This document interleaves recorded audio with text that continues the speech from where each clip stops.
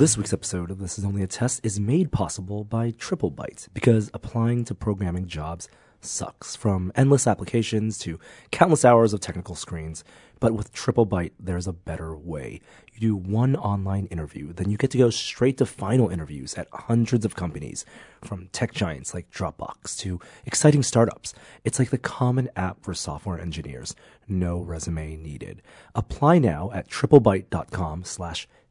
And if you take a job through TripleByte, they'll offer you a $1,000 signing bonus. Again, that's TripleByte, BYTE.com/test. Hey, let's start the show. For Thursday, May 2nd, 2019, it's This Is Only a Test, the official podcast of Tested.com. I like this one.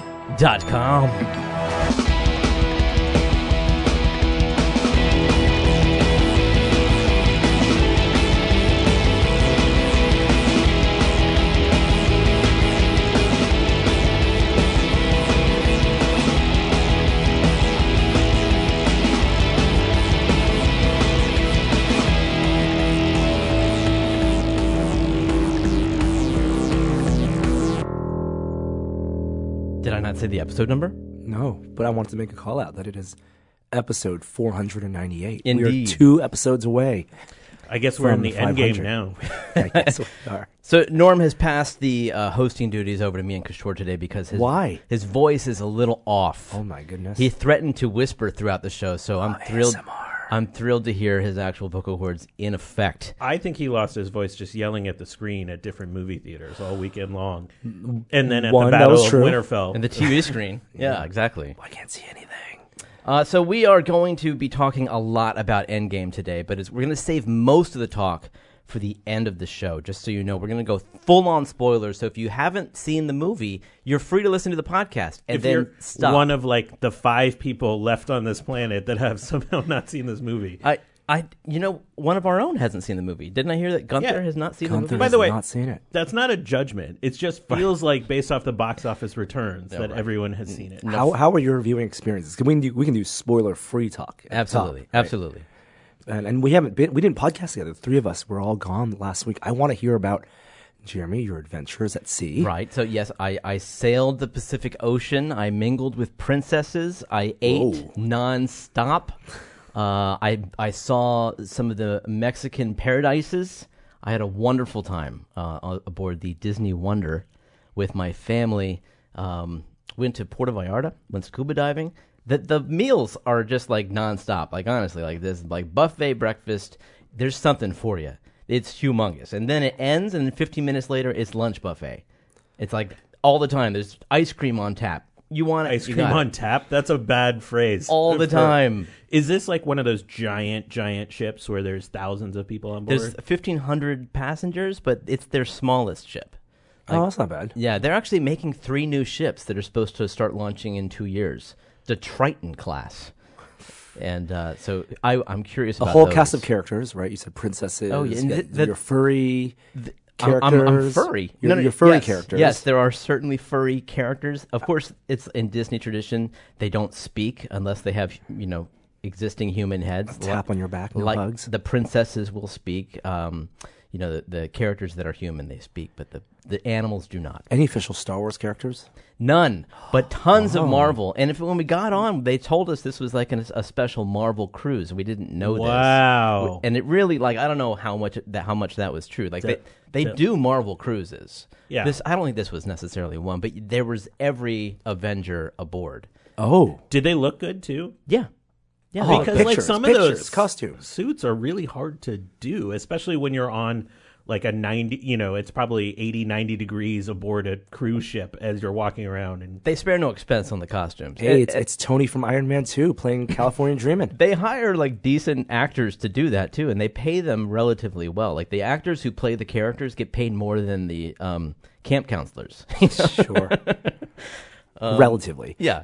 Anyway, I had a great time. I'm glad to be back. Most importantly, you were away at sea during the premiere of Avengers Endgame. And we had speculated, what was Jeremy going to do right? Yeah, because You're you're on not a going to be able boat, to see a movie on a right? boat.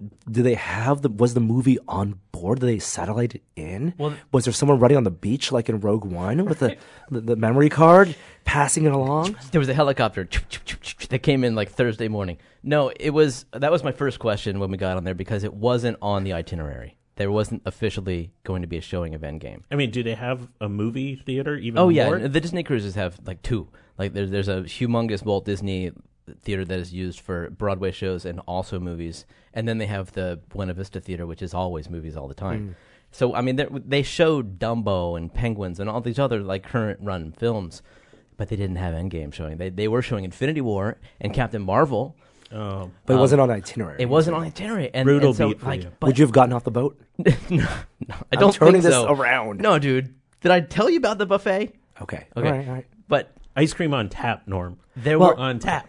there were these empty spots towards the end of the cruise, and so I inquired at guest services. I said, "Is there going to be a showing of Endgame?" And they said, "Well, there's technical problems. We're trying to jump over them and figure them out. But if we can figure them out, yes, yes, there will be an Endgame showing, but no promises, sir."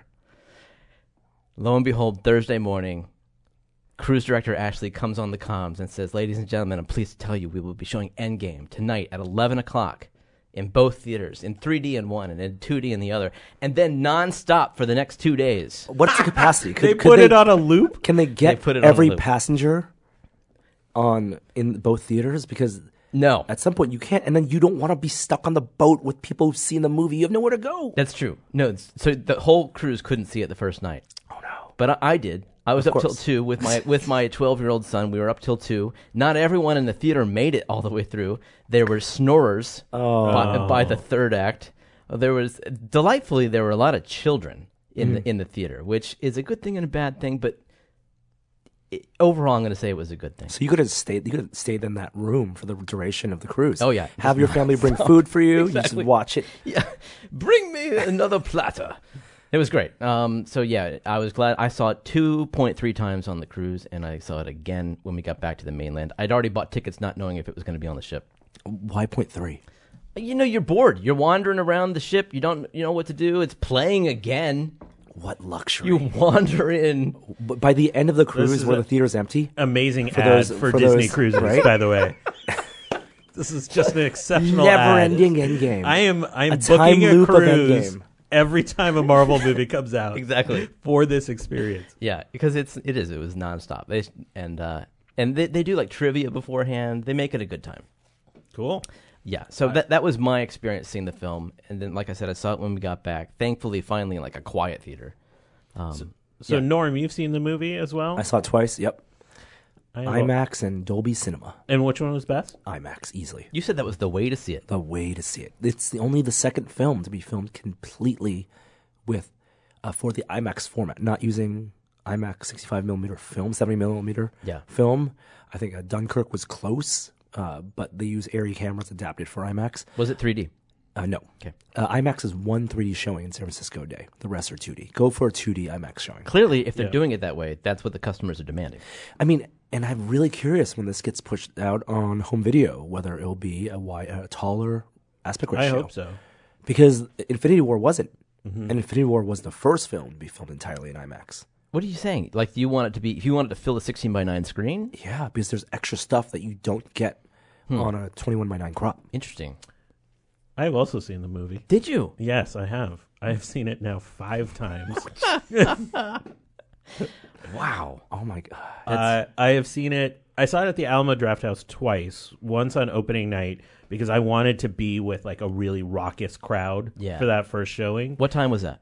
I saw it at 9 because I couldn't get off work and get there in time for the 5 o'clock Superfan showing. Yeah. But you know, I was in there with a pretty heavy fan crowd, and then I had a screening for my science monthly event at the Alamo Monday night. So I saw it twice there. I've seen it in 3D twice. I've seen it in IMAX. I've seen it in XD, and I've seen it in D-Box. Oh, D-Box. So tell people what D-Box is. People don't know. D-Box is where you have a seat that rumbles. It has vibration and movement left to right. Not extreme. It's sort of like sort of like a kiddie ride at an amusement park level of movement. It's not like but it's not hooked up to the subwoofer. Like there's actually no, programmed movement, right? There's programmed vibration, sensors or motors in the seat that rumble, and clearly somebody has gone through the movie and programmed it to do things in conjunction with what's happening on the screen. And I think it's a very divisive thing. Some people really love it. Some people find it really distracting. It was scary inside of this movie at points because, like, literally, action would be happening, and then I would feel like something at the back of me. And you thought it was a person, probably. Yeah, initially. it was just like somebody kicked my seat, and I was like, nope, that's the seat itself. It was my second favorite. The IMAX was still the best. Oh, wow. But I enjoyed the D-Box. And I've seen it in 3D twice. I don't think it needs to be seen in 3D. I completely agree. 3D wasn't bad, but it wasn't.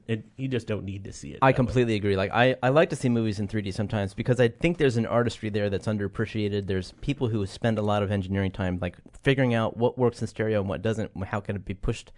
And directors who think about it ahead of time. This was not one of those movies. Like it worked. It was framed and shot for 2D, and it works great in 2D. It does not need the 3. So yeah, of course, everyone knows it broke every record available to movies. That's our top story. Oh, you want to do the music? Let's do it. Boom, ba-boom.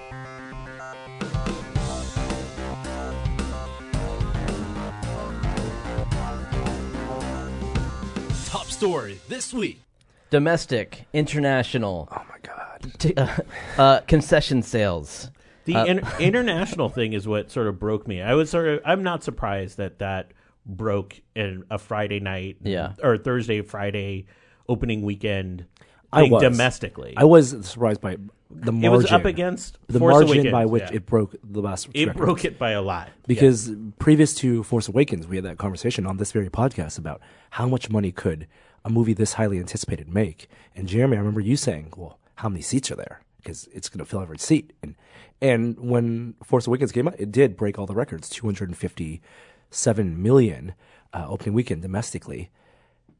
Infinity War did just about the same. Yeah. So we thought that's probably the cap. Yeah, right. That's like about 250, 270 maybe. If you looked at the trend, it was hovering around there. Like it didn't seem like it was going to go dramatically larger. Like it could go dramatically larger. And then people are thinking maybe 300 because theaters are going 24 hours a day on this. Yeah. But it's also a longer film. So like how you get less throughput in a way. 357 million. Domestic. Yeah, and over 1.2 billion total. And I'm only responsible for like 1 million of that. So I mean, there's like still a lot of other people that saw this movie. What broke me was the international sales, because you look at international for Force Awakens, it doesn't actually. Star Wars doesn't do that well internationally. This was like $1 billion overseas, basically. Well, it had the benefit of opening in China, which a lot of films haven't had. Mm-hmm. And apparently, I didn't know this, but China caps the number of U.S. films that they will show every year. Oh. And so studios vie for it, because they want to promote their own production releases. Plus, the percentage of the box office that China keeps is much higher. So the studio only gets back a smaller, like a 20% or something of the ticket price. They have a quota allowing 34 non-Chinese films per year. Yeah, this will be one of the top 34 American movies this year. Yeah, no, this is quite an accomplishment. I don't know what you do now if you're in the film industry and you're trying to make a hit film. You can't shoot for this. It's not fair, right? So this just has to be the outlier. Why was it so successful? I think in part because it was the second half of a cliffhanger. Yeah, and it was 10 years of buildup. Right, so you had so many characters. There's somebody for everybody to care about. The hype train that comics has just become like mainstream pop culture has sort of carried that through. But there's something different. Like you could have said that for any other Marvel film, and this blew them all away. I think it has a lot to do with that cliffhanger ending, because I don't like I said I feel like this is the biggest cliffhanger since Empire. Yeah. And I wonder if now we'll start to see a lot more cliffhanger sequels. Oh, I hope not. Yeah. That was a worthy cliffhanger. Like Totally. That made sense for what the story is going for. Wow, I just can't believe how it smashed those records. Is it going to be the most right? It's the first movie in a long time that has a chance of beating Avatar at 2.7 billion globally. Infinity War didn't even do that; did about 2 billion. So it has a long way to go. Of course, it's about the long tail of this. Movies are released differently now. Does that count home sales? It does not count home. So it's home just releases, box office. Just box office. And if you do it, by tradition, the previous winner publishes an ad in the newspaper, full-page ad, congratulating the new victor with heroes of the films handing over the baton. I just can't imagine James Cameron having that kind of humility to do that. Really? He doesn't strike me as a humble dude. He's a smart dude, though. Smart, yes. Avatar. Hand over the batons, please. So we got all we want to do is talk more about Endgame. I think we're going to breeze through some laundry here and tell you what else happened in the world, and then get back to it at the end of the show. But let's talk about some pop culture.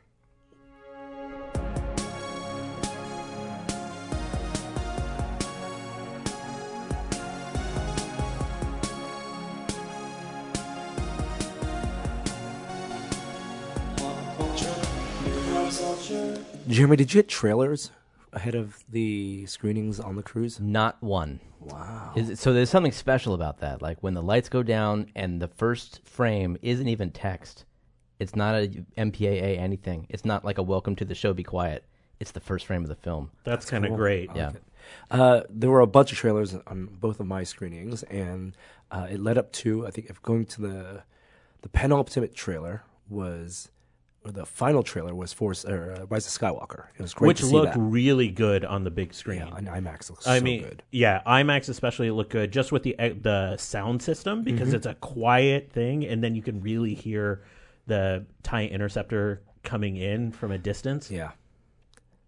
The orchestral score. And then the penultimate trailer for me was Lion King. And actually, I like this trailer. It convinced me to want to see the film. I told you it was going to be a David Attenborough film with some Disney songs in it, and that's exactly what the trailer says. I'm with you 98% of the way, and then I didn't like the last 2%. Lion King is your generation's like Godfather. Hamlet. But yes. Yeah. So I can understand. So I'm surprised one that you are interested in a film that remakes it because it is sort of a classic. I don't think it takes away from the original. Okay. So tell me what you're excited about. I'm excited about the look of it. It is so It looks great. photoreal. Yeah. The creatures, the characters. I'm excited for the new takes. Aside from James Earl Jones coming back as Mufasa, it is a new take on those characters. It's like going to Lion King on Broadway. Yeah. I enjoy that as well. It doesn't take away from the original. It's just a new telling of that story. Just like Lion King itself is a new telling of Hamlet. But in the latest issue of Entertainment Weekly, Jon Favreau and his team talked about how they filmed this, it being a completely CG film. And it's not what the first film would do it, but they heavily use virtual reality to direct, to scope out their scenes. The entire crew, in addition to the director, were in VR to plan out their shots. Why VR? Because people have been pre-visiting for a long time, and you can do real-time compositions for the movie screen, for the actual rectangle that most people are going to see it projected as. And I would think that that's what they would continue to use, that they would use live composition, because that's how they're going to end up seeing it. People aren't going to watch the film in VR. It is so that as a filmmaker, they can feel like they're on a set. Now, James Cameron famously invented technology for the first Avatar to have a window into the virtual previs world, like more like a tablet that would act like a camera. You can hold it up and frame it and do handheld things. Here, you can have controllers that act like tools in the VR space, and you can have a God view of the world. You can go down to the ground. You can change up. You can actually hold a virtual camera. It would treat it like a set. That's interesting. And they even talked about having the crew in virtual video villages offset, watching things going on, That's and referring hilarious. to and getting piped in footage of what Favreau's team was doing on the virtual set. That's wild. This just emphasizes that it's going to feel a little like a nature doc, like a really good nature doc, because that's what if you've been watching all the specials on Netflix, they have those multiple views where you're like bouncing around a lot. I imagine they do this a lot. And then we can get scenes that aren't just cutaways, but actually tilt and shift while still maintaining a frame. That would be really interesting. Yeah, I'm looking forward to it. The other big trailers that are ahead of my Endgame screening, Hobbs and Shaw. Oh, Just sign me up. We saw the entire movie in that trailer. I know. Don't care. I don't know what you're talking about. It's a Fast and Furious movie. Spin-off. Oh, really? With The Rock and Jason Statham. Okay. It's a And Black Superman. Idris Elba. That's right. And then what else was there? Men in Black, the new Men in Black trailer. I had Aladdin back to back to Lion King in one of my screenings. Oh, yeah? And it was such a funny juxtaposition because you watch that Aladdin trailer and you're like, no thanks, not at all. It just looks hokey and forced. And then you watch the Lion King one and you're like, oh, that looks reasonably done. Same basic universe. The Men in Black one didn't grab me. I don't know. Yeah. I like Tessa Thompson a lot too. That's the thing. I think it's gonna be on the strength of their comedic Isn't it relationship. Hemsworth as well? It is Chris Hemsworth. I mean, he's great. Yep. I mean, yeah, it's not on the actor's fault. And I think the problem with Aladdin is I think that movie, so much of it is on the strength of Genie, and that is a character that might just be better as a 2D cel-drawn cartoon character. You don't need to go from animated to live action all the time. But going from live action to animated is something that may be happening more, at least on the Sony side, as Sony has just signed a long-term deal with filmmakers Phil Lord and Chris Miller. You can't stop. I can't stop. That's great. This is great news. Is it that you want to see more continuity pictures, like more with Miles Morales, or do you want to see them just sort of expand into other universes? Like, do you want a Spider-Ham movie? Yes. Who doesn't? Is this going to be on the Disney subscription service? No. Really? This is Sony.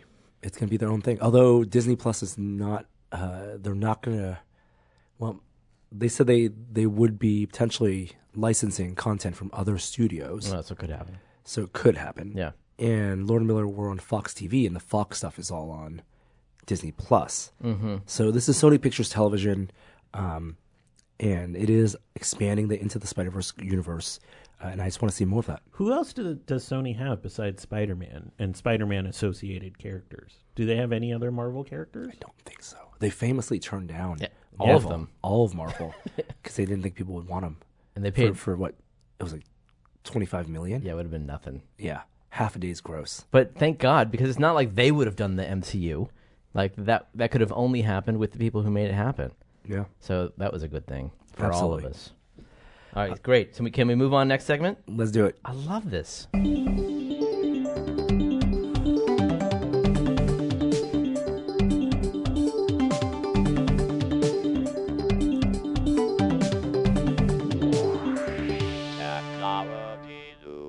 And if people are wondering, the reason my voice is like this isn't because of Endgame screenings. It's because on Monday we filmed 2 half-hour VR videos that went up on the site.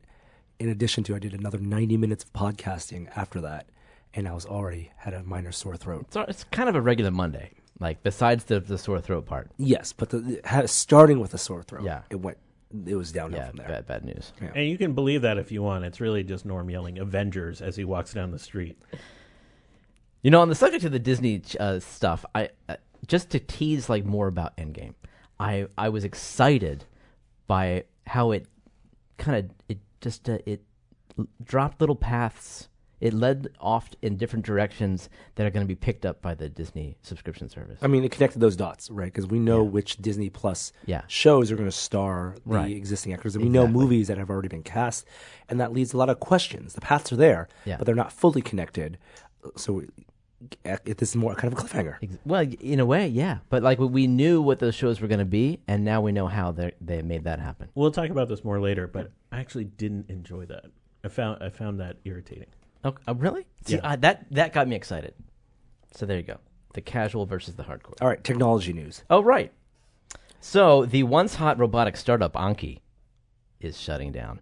Do you guys remember the Anki robot?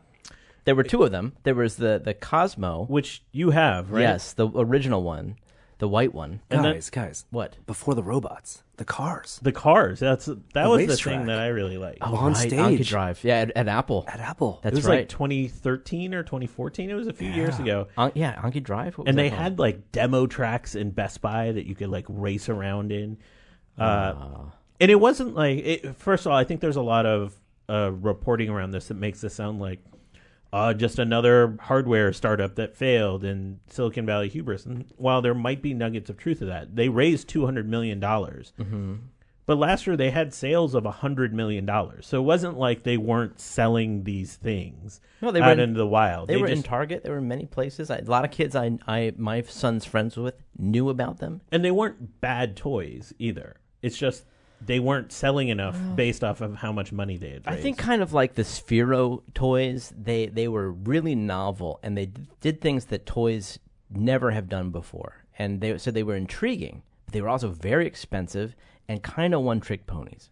I think you're just describing toys in general. With in that case, toys should not be $200. This is true. They're incredibly expensive, partially because of what they're able to do. But that novelty never expanded beyond just being a toy. And it certainly collected a lot of dust. I don't have a problem with it being a toy as long as it has replayability. I had racetracks, like not slot car, but pull the trigger and make the car go around the racetrack. And that was enjoyable for months. I loved that thing as a kid. And even without the replayability, I would love robots, and these robots did it, to have passive life. If they're going to sit on your shelf or sit on your desk, come alive, fill up my room, fill up my office with life. And the Cosmo did that to a certain extent. The other robot, could wander around your desk. The newer one. Yeah. Yeah, and it had some personal assistant capabilities where it could check the internet. But I still think that it was just a curiosity. I think that these were things that we've seen in movies and we all want for ourselves, but they lacked any kind of staying power, for better or for worse. I loved the ingenuity though, and I'm sorry to see companies like this shut down. Hopefully those employees and those founders create new robotics companies with proper expectations and with all the knowledge and experience they have from running this one. Yes. Norm, why does Samsung think that your generation wants vertical TVs? Please don't lump me. I'm clearly Gen Y. No, aren't you based on birth date a millennial? I think you are. Technically, yes. Yeah. Well, vertical video is a popular thing. Don't tell me that's why. Is that why? It is why. Why? So why? What makes you think Samsung wants? Because they released there's a new TV coming out from Samsung. They have a couple. They have one called the Frame, which is a wall-mounted TV. One called the Serif, which can sit on sawhorses or something, like these tiny stands. And then one called the Sero, S-E-R-O. And the idea is that it can be a 16:9 TV, but you can also rotate it. No, dude, no one's going to watch. What are you talking about? This makes no sense. There's no content for that. Your iPhone video. No, but that's all accidental. And all of the infrastructure for video rotates it to Jeremy. horizontal anyway, to landscape. You got to apply a little imagination to this. Imagine that you're sitting in your living room and you're like, family, let's sit down and watch this Instagram influencer video. Yeah. Let me get up and turn my TV vertical physically. Seriously? I have Do Not Disturb on, dude. This is not my fault. Just the whole process of you have to actually go and physically turn this thing just seems crazy to me. So it is a regular TV that rotates like a computer monitor. Yeah. That's weird. But think about how often you rotate your computer monitor too. Just every day, right? In between sessions, you're just flipping that thing. Whatever. We're talking about it. So, job well done. $1,600 in the Korean market. Okay, there you go. I don't know. I'm not convinced. If you want a vertical television, let us know in the comments. How about a foldable television? Yeah. That makes a lot of sense, doesn't it? How about a foldable phone? In theory. So the Galaxy Fold was torn down by iFixit, who always do such a wonderful job with these things, and they have great photos. You can see how things work on the inside. But apparently, they were asked very kindly, I'm sure, by Samsung to remove their teardown from the internet. And they did. They did. And it's interesting because they didn't get their phone from Samsung. They got it from a well-respected partner. Well, that's what they say. And I believe them. And they didn't want to ruin their relationship with the partner and burn that partner's relationship with Samsung. And so they did something they didn't have to do legally, under no obligation. Yeah. But they took down their teardown. So what is the implication here? Is the implication that the final version will be different than the one that they tore down? It could be, right? Because Samsung recalled all the phones, even the demos that they sent out to repair this issue with the faux screen protector thing. Yeah. So you could imagine that they re-engineer it, or they just abandon it altogether. And if they abandon it altogether, then you have a teardown of a product that doesn't exist, which doesn't seem It's just fair. bad all around for the Fold. Like, 100%. But I don't feel like I feel like iFixit did anything wrong with this. no, I'm fine with iFixit taking it down and explaining why they did it.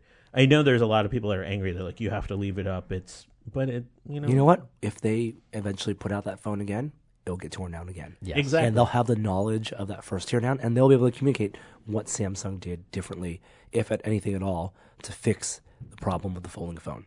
I don't know. It's not iFixit's job to manage Samsung's public relations. No. And so I don't think that they needed to do it. But Again, I don't think they needed to.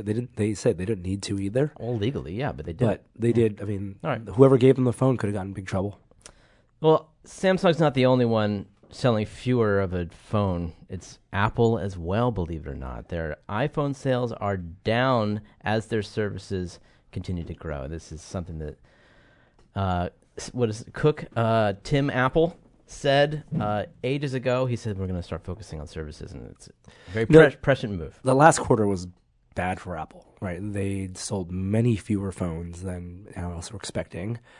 Software market overseas, trade wars notwithstanding, and this apparently was good news because even though iPhone phones were down, the expectation was that they were going to be down already, but the services number kept on rising and has become a big part of their business. So investors are happy. It turns out Apple can get people to pay things on a monthly basis, starting with iCloud. Wearables are up, probably on the strength of AirPods. iPad sales are up. Mac sales are slightly down. They said that was a processor restriction. But this year might be a big year for MacBooks because of new 6+ core mobile chips from Intel. So we've just reached the point of diminishing returns on phones, right? Like, there's just what are they adding to them that's as sexy as Another camera. I mean, I don't know. Probably a third camera. This is what I like about VR. Is it's at the very beginning of something again. And they didn't give any more details about the pricing or content launch for either their video subscription service or their arcade. Arcade, yeah, right. So WWDC, they say be there. It's going to be an exciting one. Okay. Slack is ruining work, Norm. Why is that? Because everyone's on Slack. Do you guys use Slack? We all use Slack. I'm using Slack right now. Slack is everyone thinks that it's ruining work, but it's great for Slack. Slacking. Yeah. No. I mean for the company Slack. Oh, yeah. Like everyone on Slack is great for them, right? This is wonderful. This is good for work. These kind of work sharing apps, it just brings back the days of AOL Instant Messenger and chat groups. Yeah. And it's just like IRC. That's what it was. It actually literally started as an IRC channel. Yeah. So I think it's just a new reality of like how people work. I mean, isn't it just taking the place of interpersonal conversation and emails? I mean, this isn't something. Yes, but I think a lot of people are using the social aspect of Slack and making it more the water cooler than the open workplace. But we've had instant messenger going back, more than a decade, right? So this isn't a new thing. It's just more widely used. Mm-hmm. For me, this is just indicative of how our culture generally hasn't figured out how to deal with notifications. Like, if you use Slack efficiently, it's awesome. Mm-hmm. If you use it and just respond to every notification when it pops up, and you're just looking at that number grow and grow, then you're probably not, compartmentalizing your time really well. So it's a tool. It's like any other tool. Like, if you use it well, it does what it's meant to do. If you don't, it becomes just a pit. But I think blaming Slack for making a tool that taps into people's needs is not super useful. I still think it's incredibly useful for organizing and sub-organizing a bunch of conversations. You just have to know its limits. It's become essential to a lot of companies in the way that they do their business. I anticipate that Slack will offer, and other software like this will offer features to bosses of the company. If you want to pay extra surcharge, will help manage your improve your productivity and efficiency in Slack with other plugins and making sure people aren't posting memes and GIFs when they're not supposed to, and limit their time in certain channels. Oh, wow. So that they get the company hooked on it. That's right. And then they sell you a way to wean people off of it. Yes. Yes. Just like Facebook. So we're responding to an article on Vox.com called The Productivity Pit, How Slack is Ruining Work. If you want to read more, and if you don't use Slack, give it a try. Everyone's doing it. Former Google CEO Eric Schmidt is stepping down from Alphabet. What an incredible ending. 18 years he was on the board, and he's finally leaving Google. He's still remaining in some sort of like technical advisor capacity. Yeah. But him leaving the board is a big departure, because Eric Schmidt was at the helm of Google during sort of a lot of what is considered its heyday. On the board at Apple when Google announced that they'd be making a phone. And he famously butted heads with Steve Jobs because he was privy to all of the build-up to the release of the iPhone. And now he's, finally stepping down from Alphabet itself. I imagine his attention will be in high demand. Yeah, or he could retire. I mean, he has a what do you call it? A foundation that he works with. He's doing some technical projects with a couple groups, and he said in a tweet yesterday that he wants to work with a lot of CEOs as an advisor to them as sort of grow their businesses. So he's open if you'd like to talk to him. That's right. Yeah. Last bits of technology news. F8 is going on right now. Yes, it is. And some of the news coming out of that is that Facebook says users, they have a bunch of messaging platforms, Messenger, Instagram, DMs, which has become a de facto messaging service for the youths, and WhatsApp overseas. Soon, sometime in the future, they may allow cross chat between those platforms. Okay. Which is good for them. That's great. They also, I think they're releasing a Mac client for their Facebook chat client. Anything else? There's some other announcement he made about some hardware, but I think we'll get hardware. To that. Oh, right. We'll get to that in a second. You know what? He didn't spend that much time talking about it. They are redesigning the website, which I felt like was the biggest news. That is a big deal, and it does look better. I'll hand him that. And also Instagram, for people who use that, and they're redesigning the camera app. I think a lot of people don't use the built-in camera on Instagram. They rather take pictures on their phone or import them from other camera devices, or even non-camera devices, screenshots, whatever, and they want to get back to people taking pictures with in-app because maybe they get better data that way, or it keeps them in-app longer. Really? Most people don't use the app? Most people take a picture of their phone and then import it from their library. Oh, I see, but they don't take the picture in the app. In the app, and they want to use people to take the picture in the app. And use. But it's all about privacy now, so I'm not worried. I'm not worried either. All right, so that's it. That's it, guys. We made it all the way through the laundry. We've discussed pop culture and technology like we always do. We've informed the people about everything that they missed for the past week. And now we get to move on to a little bit more news after Norm tells us about SiriusXM. That's right. If you don't know SiriusXM, then listen up. SiriusXM brings you the deepest variety of commercial-free music for every genre and for every mood. When you hear the biggest names in talk, entertainment, and comedy, where you get news from every source, a lot of people think you need a car to enjoy SiriusXM, but you don't. You can listen outside the car. And right now, you can get your first 3 months of SiriusXM outside the car for just $1. Go to SiriusXM.com/test to see the offer details and subscribe. For that $1, you can listen to SiriusXM on your phone, at home, and online. So anywhere you are, any time of day, you can hear your favorite songs or discover new ones. Go to Sirius, that's SiriusXM.com valve.com/test and get your first 3 months of Sirius XM outside the car for $1. Offer details are on that page. Offer is available to new Sirius XM streaming subscribers. Sirius XM, no car required. And thank them for making this episode possible.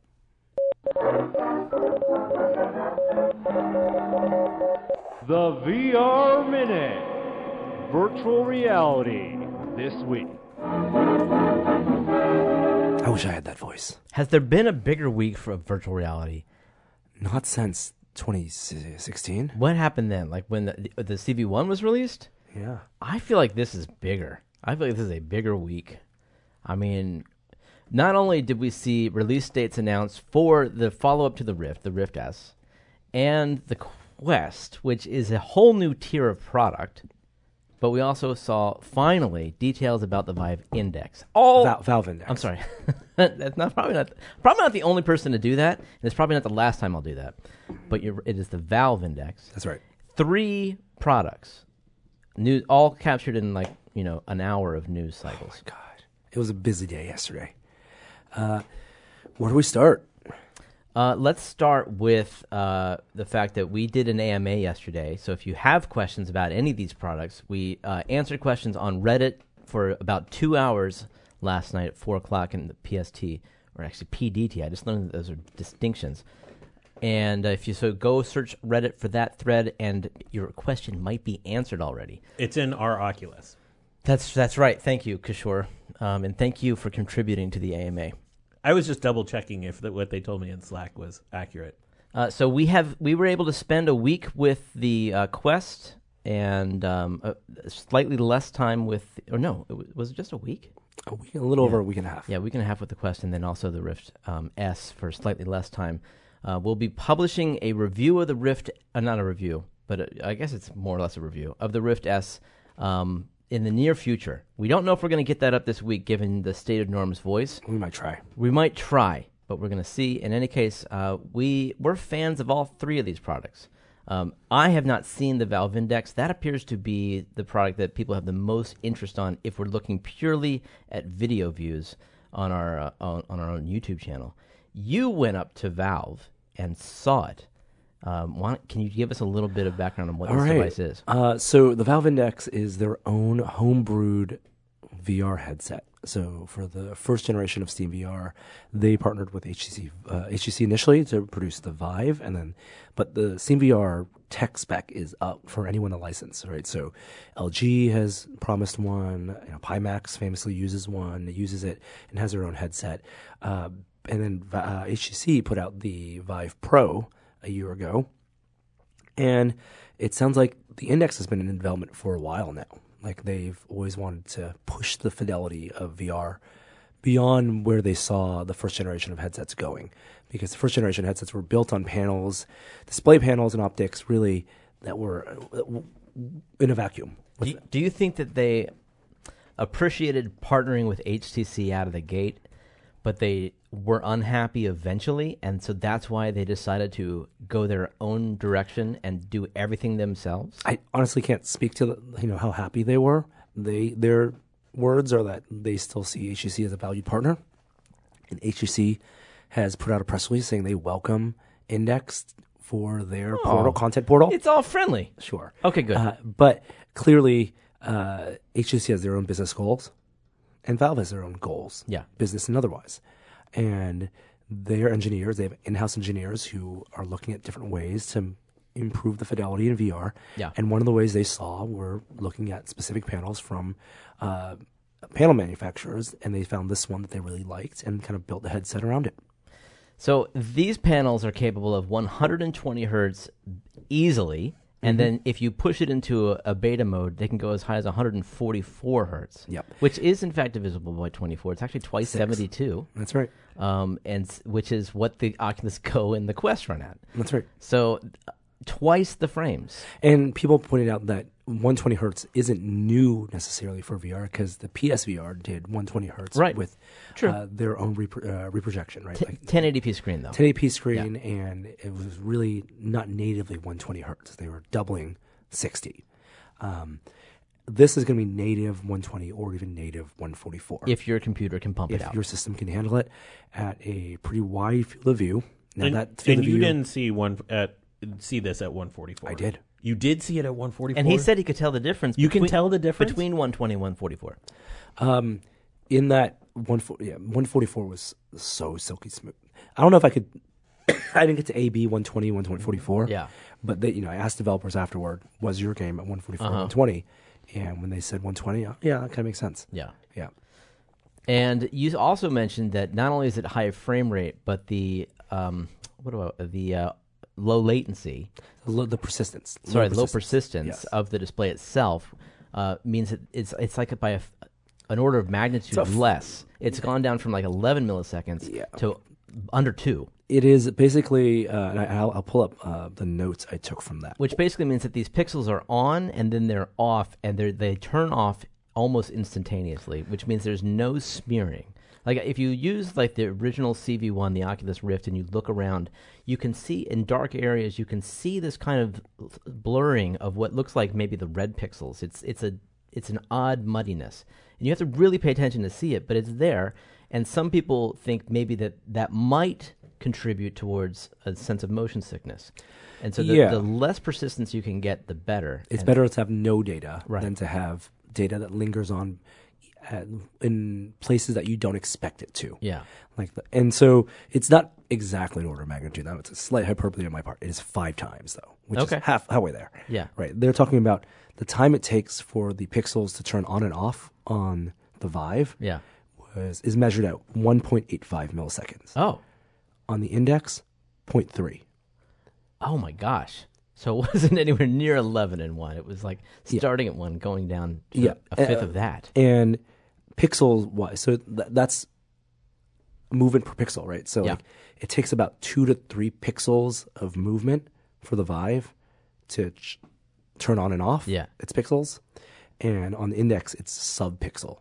Got it. So if as fast as you can move your head, they believe you won't be able to see the smearing. Yeah. They're calling that a 5x increase in sharpness. And do you feel like you could see that? That combined with 144 hertz is the thing that made it feel more present. That's like very interesting. It's I don't want. A lot of people are taking it as if like the current generation, even stuff that's out that will be coming out on May 21st, the Rift S aren't good enough because Rift S is 80 hertz, right? Quest is 72 hertz. Those are still great. That still meets the minimum bar for presence. What I'm talking about and reduce nausea. It really is kind of like the difference between playing a game on your computer at 60 or 80 hertz or something, which we've been doing for a long time. 60 hertz is great, and playing your PC games, and then getting a 120 hertz monitor, which PC gamers have had for years now, and people kind of can't go back from that. Right. It just everything just feels not sharper in terms of the amount of detail you see, but sharper in terms of... It's a temporal thing. I get it. Yeah. It's you're more awake in there. Yeah. I can't wait to see it. Like, that's something, like you said, we maybe got a taste of it in PSVR, but I really want to see this because I was curious about the iPad Pro when they announced this feature. I got into an Apple store, and sure enough, like there's no question. Like, you can feel it. Yeah. When you move that page, it's like you're touching it more than you're controlling a movement. Now, to be fair, people's head movements are very different. Most of the time, your eyes are moving. Yep. It's not your head that's moving, right? So it's not like you're scrolling down like on an iPad where you notice the frame rate all the time. It's really about... Your head is always moving. It's a minor movement. So it also is tied into then the tracking system. Yeah, okay. And so they think all of that stuff is tied together. The precision of the lighthouse-based tracking, the increased resolution and field of view of the headset, and the refresh rate, all of that then culminates in something that just feels more like a space that you're in. So, of course, the headset will ship in various packages. It will also come optionally with the new controllers, which they are not Knuckles officially. They are the Index controllers, as well as SteamVR Tracking Stations 2.0, the Lighthouses.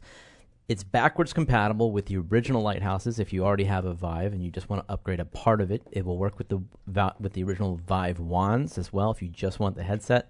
And there's multiple SKUs based on what you guys might want to get. But all in, it is $1,000, and that is the headline that a lot of people have used when discussing this product. Now, that's compared to an all-in $400 price point for the Oculus Rift S. And the big question is, like, why would I pay $600 more, and who is this product for? If you're the type of person that's like, I have to buy one or the other, and you don't have any headset, you're probably going to go with the Rift S. Because you're going from zero to... You're not going to buy the Lamborghini first. Yeah. You're going to buy your Camry first. Uh-oh. You just called the Rift S a Camry and the Index a Lamborghini. Spoiler alert. If you haven't seen the Rift S preview, which hasn't been filmed yet. That's only in that one is a higher end enthusiast model. Yeah. They're not, the difference of those is arbitrary. Right. Right. But I think the people asking, is it worth the price difference? If that's a question you're asking, then you're probably not in the market for an Index. I'm going to say the Rift S is better than a Camry. Don't get fixated on the actual cars. I'm saying one is an enthusiast model, and one is an entry-level standard model. I feel like the rate of return on investment when it comes to VR tech is a bell curve. And so, like, Rift S hits this sweet spot of where it really starts to increase. And you get a lot for your $400 there. And keep in mind, this is not a fair market. Facebook is basically selling these things at a much higher loss, much lower profit margin than the other guys, because they want to accelerate this adoption of VR at all costs. And so Valve is making more money on these almost without a doubt. You know, the proper comparison should be the Vive Pro. Right. Or a Pimax system. Exactly. Like, everything else has these prices that make a lot more sense economically. And if you compare it to the Vive Pro, the all-in price Index is pretty good. Yeah, absolutely. Or the original Vive. Like, the original Vive is $800, I think. Yeah. This is $200 more, and it's higher level technology. But just back to my point, the Index is further up that curve, and you pay more for more bleeding edge technology. Right. There is definitely some diminishing returns in terms of what you get per dollar. Yeah, exactly. And the way the price breaks down, I think, was what caught people off guard a little bit too, because it's $500 for the headset, which at this point, having only used it for half an hour, I think that's reasonably fair. Like, it is a, on paper, improvement. And we haven't even talked about the audio over even what was on the Vive Pro, which is $800. And people were taken aback by how much the base stations cost and how much the controllers cost. Yeah, the controllers are $280? $280. And I think people are like, whoa, that's a lot. Yeah. Right, for these controllers. And we don't know. That's the really big question. We don't know if it's worth that $280. Don't you need a game that's going to use the functionality? You kind of need a lot of games, not just one game, right? Even though there's backward compatibility. The extra comfort and extra versatility of having finger tracking, that's $200 is a lot, right? That's a whole Nintendo Switch. And then $150 each for the base station trackers. Right. Which is on... To be fair, if you go to HTC, that's how much they basically charge on Amazon, $140 for a base station 1.0, because it's real hardware, and that is just the kind of added cost of the type of tracking and the type of VR that they're selling. Yeah. Speaking of games, they did also announce that they are making. Not only are they making a flagship title for VR, but it will be out this year. A Valve game made for VR, what they're calling a flagship title. Now, I don't know if the number 3 is going to be in the title of the game, but if it is, it's a good thing, whether it's Portal or Half-Life. I'd be very excited for either one. That would be amazing. Did you get a sense that they're so invested in VR that they would take those two titles, which would just be earth-shattering for the community to see, and put them in VR? Do you remember the orange box? I do. Portal, Half-Life Episode 2, I want to say, and Team Fortress 2. I mean, that is a contender for best retail product ever shipped to PC gamers anywhere. And so I wouldn't put it past them to do something like that. That would be amazing. Because it is slicing the market in a big way. Yeah, but they don't need, like, they are in such a rare position where they don't need to rush anything. They can package things together. They can sell to a niche market. They don't make money on their game sales. They make money. They are swimming in Steam revenue. It's less about the money to me and more about if you're going to put in the time and effort to make Portal 3, are you going to release it on an ecosystem that only like 10% of the community that wants to play Portal 3 is on? Look, if you're going to make a game, you make the game the most amazing experience that you can, and you don't necessarily worry about are people going to be able to play it or not. I mean, what are they going to do with a first-person perspective in 2019 that hasn't been done before?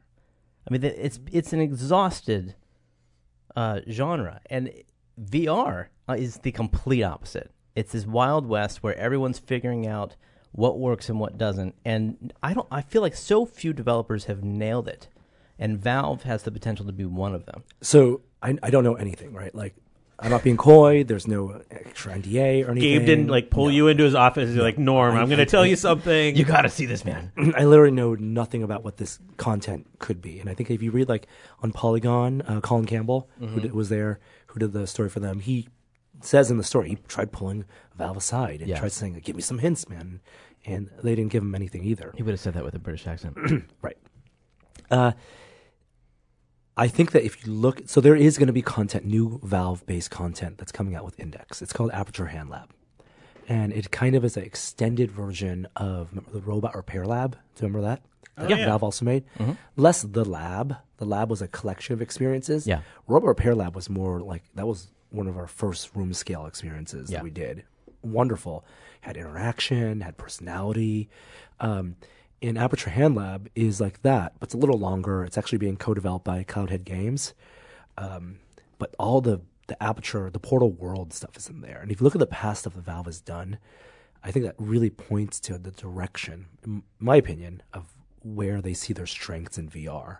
And a lot of that is in the interaction with NPC characters. There's world interaction that could be a lot of fun. We've seen great world interaction in other games, but having really great virtual characters that come alive in these robots because of their clever writing. And remember, Valve hired the Firewatch folks, Campo Santo. They're working on their Egypt archaeology game, but they're also great writers. Sean Fanneman, they're all at Valve now. I think I'm hoping for some fun mechanic that they're going to have that's going to take advantage of VR, but I think regardless of what it's going to be, it's going to be about being in that space. Whatever world they build, they're going to populate with great characters. And if it is a Portal-based world, an Aperture Labs-based world, I'd be happy for that to be a full game. Video games used to be inextricably connected to technology and cutting-edge technology. For all of the 70s, the 80s, and the 90s, if you played video games, you weren't just having fun playing with mechanics, you were also playing with cutting-edge technology all the time. Like, that's part of what games did, was they experimented with and pushed interface and graphics and sound technology to new heights, and you always got to experience something new that you hadn't before. And in more recent years, wonderfully, it's opened up to a huge indie community and even AAA development that doesn't necessarily push technology as integrally as they used to the video games, but they pushed mechanics and just the fun factor. VR, I feel like, is a return to this pushing of technology, and I think that if you love video games for that reason as much as I do, that's part of what makes VR games so exciting. And I could see that also being a part of why a developer would be attracted to it and why Valve might want to do whatever game they wanted to in that. Valve is also very different from Facebook in that, one, they don't have as much money as Facebook, and two, you don't know how much money they have. I have no idea how much money they have. I'm pretty sure I can confidently say they don't have as much money. I think you're probably right. As Facebook. Yeah. But they're also not seeding developers like Facebook is with Oculus Studios. Yeah. They are hiring developers like Cloudhead Games to work on these projects, but they're in the position where they are the developers, and they have the luxury of having, probably good cash flow to spend time and make the game they want, a AAA game, without having to worry about sales because they are selling a platform, but not also that's their strategy as opposed to funding development on a dozen different developers. Yeah, I don't know. I wonder if their strategy with the VR development has played out to their expectations over the past 3 years. I think that they probably hoped for more successes from the indie community, but there just hasn't been the market. It's the chicken and egg. Exactly. And the other one thing that they also said is that they upfront talked about the 3 big pillars of VR growth, right? Low cost, low friction, and high fidelity. And while Index is clearly a product pushing for high fidelity, one of the questions I was asked by one of the press there was, do they see it possible going forward to address those other needs of low cost and low friction? And if so, is that in separate products? Yeah. And Valve said they do feel like they could address it, and they feel like it could be in one product. Going, like, in the future? In the future. That's interesting. Yeah. What does that mean, Norm? It means that they rather push the tech first and get the cost to come down. Yeah. And then and then figure out whatever is needed for low friction and low cost. So as exciting as this week is, there's more excitement ahead. I bet there's more excitement ahead. So in addition to the Valve Index, unless you have any more questions, we also mentioned there's the Rift S ship date, along with Quest, same ship date, May 21st. I know. A mere 3 weeks. Actually, less than that by the time you're listening to this. So 2 weeks or 3 weeks from this past Tuesday. I hope no one lined up at Best Buy's yesterday morning. I know. So apparently there are kiosks at Best Buy throughout the country where you can see, if not try, both of the new products. I think they are planning to do demo kiosks of the Quest, and I think it's really important that they do this. I mean, although it'd have to be tethered. That's true for security. It's never going to be something, maybe eventually, but not now, where people will buy VR without trying it. I think you have to try it in order to get it, because as Carmack has said, it converts people on sight. Like if you are skeptical and you put it on and you get a sense of what it can do, it converts them insight, and then there you go. And so the Quest I am as excited about as the Index. I know we spent a lot of time talking to Index, but that's also because we have a little bit of information about it. We knew all about the Quest. We just didn't know when it would come out. So now we do 3 weeks, and it is the $400 all-in-one isolated 6 degree of freedom device. It combines the worlds of PC VR with the worlds of mobile VR into a very convenient, always in VR all the time headset that's portable, no tethers, rechargeable. The battery lasts between 2 and 3 hours. It has touch controllers, so you have hand presence, inside-out tracking, and as I said, it starts at $400, and the 128 gigabyte SKU is $500. And I've ordered 2 of them because, honestly, just like you said in the review, I can't wait to play this with my son. We have done VR, but it's simultaneously, but it's the hugest pain in the butt because we got set up 2 computers and be in separate spaces, and now we can be in the same room, sitting next to each other, and we won't to be clear, we won't be able to see each other where they are in reality. It's not that type of multiplayer experience, but we'll be able to both join a game, say Rec Room or Racket or anything else, and play together and be able to talk to each other in the same room and experience that together. And that's something that I'm really looking forward to, is sharing a VR experience with other people in the same room, because up until now, really, it's been a matter of miming for friends and family. Does with multiplayer, does the pass-through actually warn you when somebody's entering your Guardian play space? No. That's a really good question. Or a cat? Mm-hmm. No. Someone shared with me an idea for a product, but I won't share it here in case that they're really serious about it. But that is a good question. Your Guardian space is, it's really easy to set up, as we said in our review. You now put the headset on in both the S and the Quest, and you draw it. You point at the floor, and you just draw a box around your space, and you're done. You don't have to take your headset off and walk around or anything like that. But now when you get to the edge of that, the camera fades in and you see the real world. But that only happens when you reach the edge of your space and stick your head through it, not when somebody enters your space. So you still have to be careful about what's around you. I just tried the Quest minutes before the podcast for the first time. I pre-ordered it sight unseen. I didn't even watch your review before I pre-ordered it because I was in because I never got to go, and I was waiting for this. Yeah, the setup took less than a minute. Oh, you set it up out here too? Yeah, I Cool. like set up a Guardian and just like I've set up Guardians so much. And Because I've had so different fast. experiences from you, Jeremy. I know you had more seamless experiences going from room to room. And it remembers. remembering? It's supposed to remember 5 spaces. And you can't tell which space to delete. Like Right. you can't. There's no visualization of these are your 5 spaces. Yeah. Like it's supposed to just work. For me, it's not a problem because it's so quick. But I just kind of set up the Guardian every time, almost. And you were suggesting maybe that's because you moved some furniture, Yeah, something chair about the moves environment changed. Yeah. But that's also something that could be fixed via software. Yeah. Yeah. I was shocked when I first put it on. Like, I read all the specs. Uh-huh. I knew it was going to be a better experience than putting on the Go. I knew it was going to be better than my original Rift.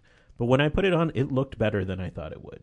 In what sense? It like the resolution of the screen, just sort of the overall like responsiveness in the actual environment. The mobile processor was like kind of handling me switching back and forth at a reasonable speed. It was really kind of shocking how good it looked to me. You know the first thing that happened when Kishore picked up the controllers? Oh, I did this. What? Upside down. I had the controllers upside down because the circles. Yeah. I'm still, as you said, as we said in our review, not used to that. And I really think it's not just a matter of getting used to it. I do think the original touch controllers are better. Weight-wise, weight distribution. Because the weight is better nestled in your hands, whereas now, since the rings face upward, there's just more of a necessity to keep them upright. Why are they facing upward? Because the cameras are here. And so all the inside-out tracking needs to see the ring. And if they're below your hands, they're obscured. Oh, okay. So So the- it's an occlusion thing. Okay. Exactly. Yeah, but so yeah, I think Oculus Quest is a revolutionary product. It is a whole new product category. Oculus thinks of it as a third tier. They don't think of it as a Rift competitor at all. They have now 3 tiers: the Go, the Quest, and the Rift. I do wonder how much life the Go has left in it. It is half the price of the Quest. That's got that going for it. But as a $3 experience, as someone who wants to see VR adopted, as much as anybody, I would encourage people to try the Quest and not the Go, and at least know what the differences are. Go's going to live and die by video content and successive stereo video content. Yeah. And immersive video. So I think there are a lot of companies betting on that, and there are a lot of people who It's true. Don't want to play games and just want to watch video. Yeah, it's true. It's true. Now, the launch lineup, and something we alluded to at the end of Quest, is that for VR enthusiasts, people already bought in. It's like a no-brainer. We think it's a steal, right? $400 for all this tech. For people who have never used VR and maybe don't know about content, know about the games, they're making a decision of whether they're going to spend $400 on this or buy a Nintendo Switch. And that's probably the most direct comparison. Yeah. Self-contained video game unit, and Which Switch also has VR. Has VR. That's right. Yeah, I still have to try the Labo VR. We'll do it right after. I helped you guys build for a couple hours, but it took a whole weekend for Will to finish it off. So Oculus has touted 50 plus titles at launch, and there's a full list. Yeah. So we should talk about that full list because Oh my God, you want to read the list? No. Okay. Going through Just it, the key ones.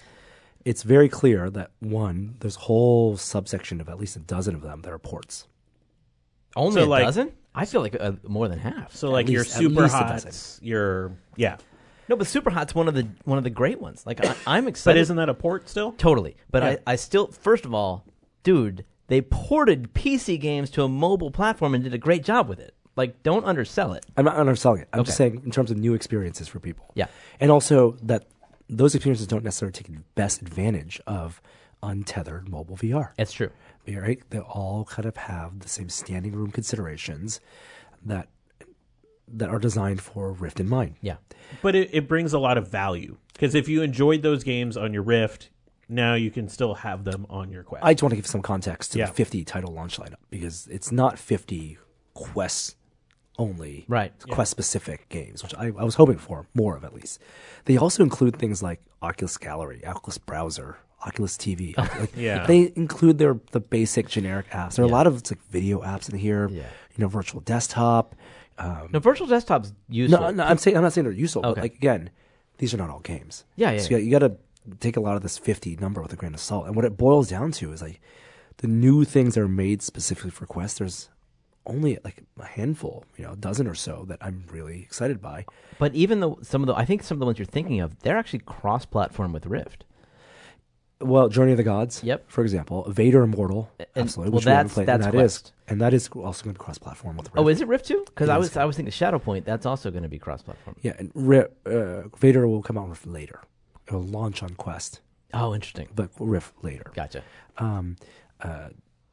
What's that one? Sports Scramble. Love Sports Scramble. Yeah. And so, and for our review, we only had access to about 15 different games. 10 at first, and then they Yeah. gave us maybe 8 more. Yeah, and there are a lot here that I wish we had more access to.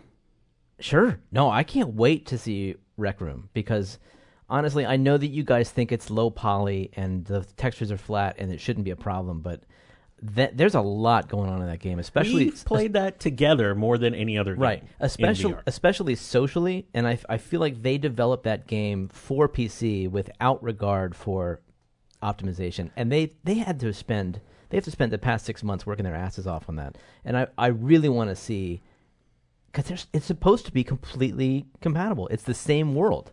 And so I want to see how they pulled that off, especially something like Rec Royale. And it's shared pool of users on Exactly. flat screen, in PSVR, on Rift, and in Quest. And it's a launch title. Yeah, his launch title. The two big Rift or desktop VR experiences that I want to really play on Quest, aside from Super Hot, Robo Recall, Yeah, because that I feel like being untethered will be a big deal. true. But there's a lot of concern about do the graphics hold up? That's also another reason I want to try it. And then also Tilt Brush. Yeah, walk into your stuff. It's like completely get lost. Personally, not a launch title. I've mentioned this several times. I'm a huge fan of Racket NX, but I've always wanted to be a bigger fan because I've always gotten tangled in the cord. And they know that you do. It's a 360-degree racquetball experience. And there's actually a multiplayer component to it, too, where we've played it before, where you stand in different areas of the court and you can hit the ball. And it's really, really fun. And I think it's one of those games where you can really actually get a bit of a workout playing it. But even in their game, when you come out of the game between matches, you can look down and you can see how many times you've spun and in what direction. And you can unwind yourself. So they've actually built in compensation for that problem that Quest will completely abolish. Yeah. On the Facebook of the F8 keynote, John Carmack talked about Beat Saber. Sean Liu was on stage talking about a variety of experiences. One was a game called Acron, or is it Acorn? It's Acron. Acron. Yeah. Yeah, and it is not a launch title, but it is going to be a multiplayer VR game that's going to be asymmetrical. Love it. So So- what you're saying is there will be people in VR who can play with people who are not in VR, On iPhones or, whatever smartphone. like PlayStation VR's awesome. What was it called? The Play, You know what I'm talking about. yeah, with the robots, Yeah. Or Keep Talking and No One Explodes. which is a launch title on Quest. True. So this is a great idea because it's fun to watch people play VR, but it's more fun to play with them because there's this whole blindfold mechanic that just inherently comes along with it. And even watching along with them is fun. They did tout the casting ability now. You can cast more than just on phone. You can go to a Chromecast Ultra, Chromecast 3rd Gen. In our experience with it, was a little bit too much latency. Whatever. It's better than nothing. I think if you're curious what people are seeing, if you're helping somebody through their first experience. So the problem is for a game like Beat Saber, and we see a lot of Beat Saber, Yeah. you have to be tuned to the music. No, it's not for that. It's for you put it on your mom and you're helping her navigate a menu. That I completely see, Yeah. but I think people will want Absolutely. Absolutely. to be in the same room watching someone play Yeah, Beat Saber. and how great would it be for the kiosks to have it shown immediately up on the screen? Like we all wish it could do it. Is the casting the only way you can see an output from the you can screen? record locally. Yeah, it's the only way you can see live output. Oh, that's disappointing. People were only wondering- because for like Twitch or something like that, it might be fun to have a setup. No, where there you is can- Facebook streaming. Yes, that's right. That's what Yeah. it was. But there's no USB-C connection. It does have a USB-C port, but I think that they only take advantage of that for the data transfer speeds on the Quest. The charging rate is straight up traditional USB rates of about an amp at 5 volts. But you can play and charge at the same time, and the battery capacity goes up as it charges and you play.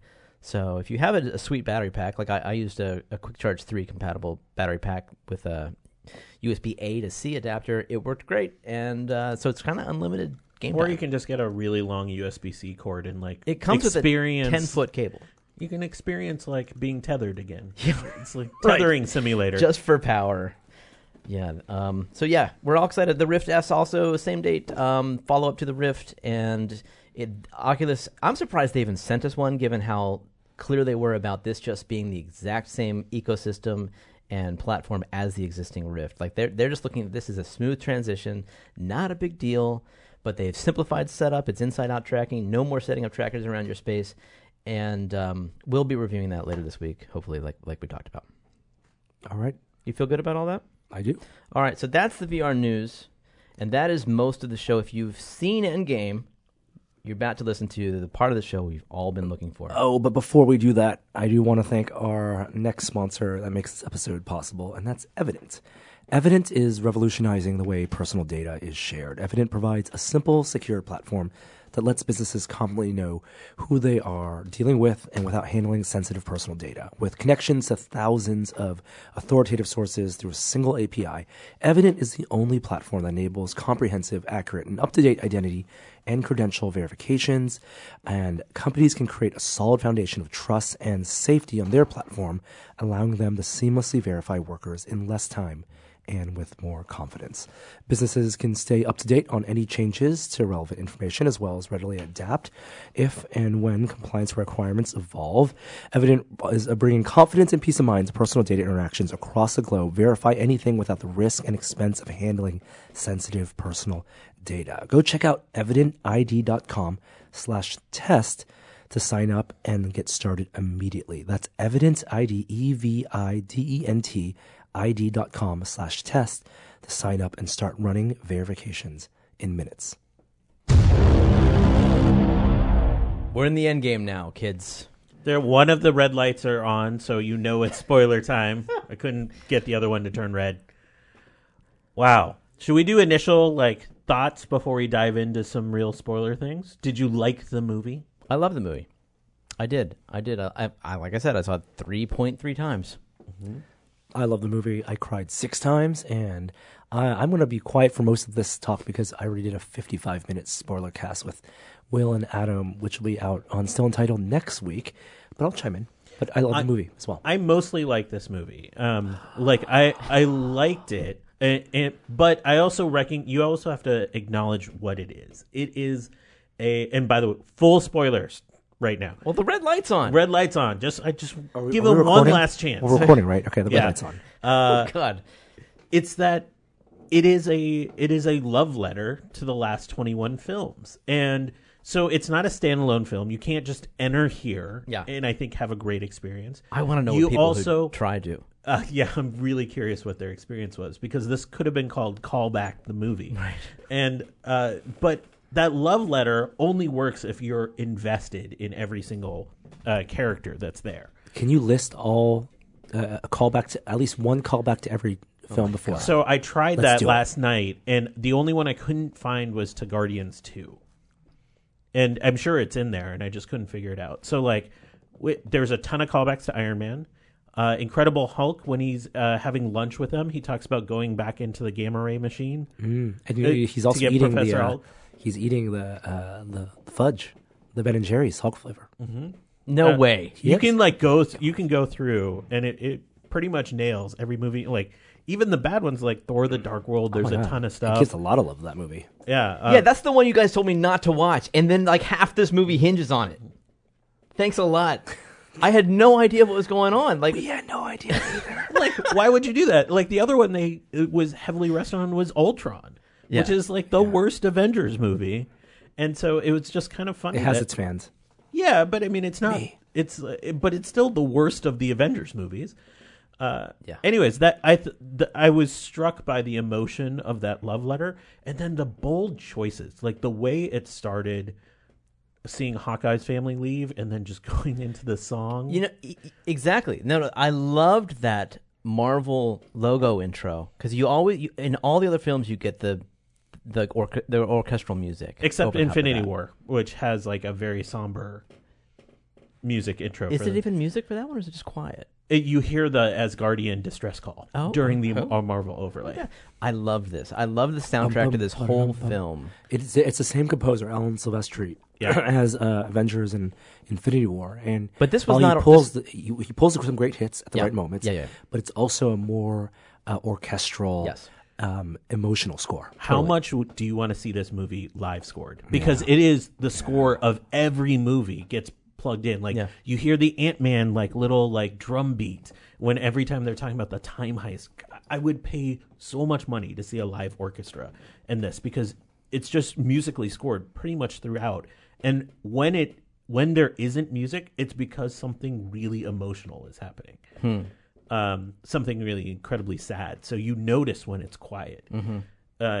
So I think the music scoring in this movie is off the charts. I think when you really start to interrogate the movie is where it starts to crumble in your hand. Who interrogated it? I mean when you start to really dive into the details, this movie starts to crumble. The plot doesn't make a ton of sense. The timey-wimey stuff is kind of rough. But who cares? Just if you're in if you buy into the emotional stakes, it works. Well, now hold on. I liked what they did with the time travel. Now, granted, there's always holes in time travel, and to a certain extent, once you do time travel, it's now you've got that in your universe, and you've got all kinds of problems. You can solve anything. Star Trek did it. They're embracing it. No, you can't. You can't solve everything. Not with the way they solve time travel. But I like what they did. I like that they said Back to the Future is a ton of bullshit. That cracks me up every time I see the film. I mean, it was a funny line. I thought it would have hurt you a little bit as a Back to the Future fan. I loved it. Every movie has its right to handle time travel the way that they want to. But I liked that they said every other movie's done it wrong. And of course, haven't you even given it some thought, you silly human?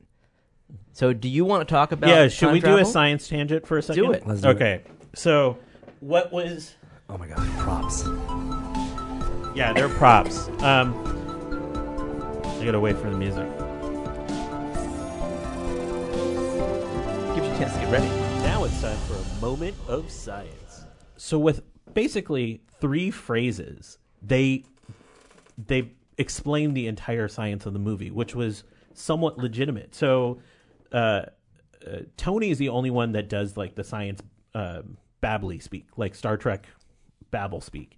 And he says 2 things that are sort of critical. He's when he's basically rejecting that this is possible to cap Ant-Man and Nat. Yeah. He says you got to operate on the Planck scale. Planck scale is a real thing in quantum mechanics about the sort of small universe. And he says then you enter the Deutsch proposition. Triggers the. Yep. Triggers the. And Are we all in agreement here? Right. Yeah, are we all in agreement here, right? So it's actually called the Deutsch prescription, and it's named after a British quantum physicist who came up with this idea that you're familiar with Heisenberg or Schrodinger's cat. Sorry, excuse me.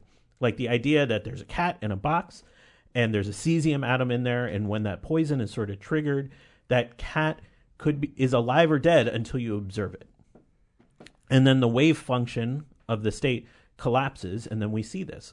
Well, physicist Deutsch came up with this idea that no, both things are true. The observation does collapse the wave function, but it creates a reality when you do so.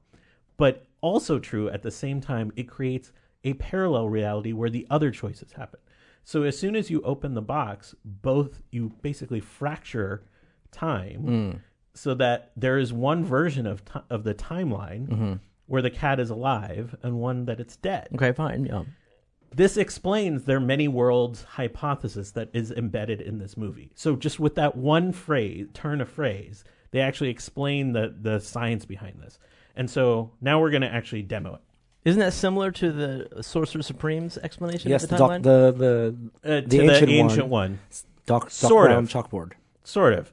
So we got the flow of time here. We're going to channel a little ancient one. Yeah. Well, I got an orange timeline. I feel like that's pretty good. So You hold. Norm is going to hold one end of the timeline.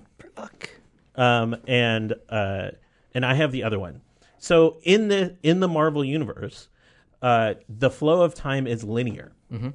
And so you can't back to the future anything. Anything that happens is part of your past, and the past cannot be changed. Thanks, Bruce. That is the number one rule. The past cannot be changed. So how do they travel through the past of their timeline? Right. Yeah, of their timeline changes, right? So they come up with an inverted Mobius strip. For listeners of the podcast, Kishore has 2 tape pieces of paper in roughly the form of a No, I mean, it's one piece of paper. So basically, if they start where my finger is, close to my end, they're able to actually go through the quantum realm and come out the other side at another point. Now, this doesn't change their past. All they've actually done is when they come out in that other time period and they start to do stuff, it fractures that timeline and creates an alternate timeline that they're in. Yeah, with you. So now we are creating alternate timelines. So everything that we see when Loki disappears with the Tesseract, all has happened is it doesn't change the fact that Loki dies in this timeline. Yeah. What it does is it creates a whole new timeline where Loki is alive with the Tesseract. I don't understand how the Mobius strip comes into play. Mobius strip is how they travel between the two places, because that's how when they go into the quantum realm, it's at the quantum realm they're able to entangle 2 points in time and actually travel along that Mobius strip to get there and then to come back out. It allows you to step off of one part of the shoestring and so the idea of the Mobius strip is if you look at it as a slide, they essentially jump on the slide and slide through and out the other side of it. Yeah. What happened to Scott when the Hulk was kind of at the controls initially is that the Mobius strip was moving. And so they're actually pushing time through Scott. Wait, that was an actual theory? No, I mean, it's made up, but I mean, it's like that's how Tony explained it away. Is that you're works pushing in the logic of the world. It works and it's consistent with each other. That's so cool. he's pushing time through Scott as opposed to the other way around. So now we need to give a label to our main Lang? I thought he meant like some scientist. That's funny.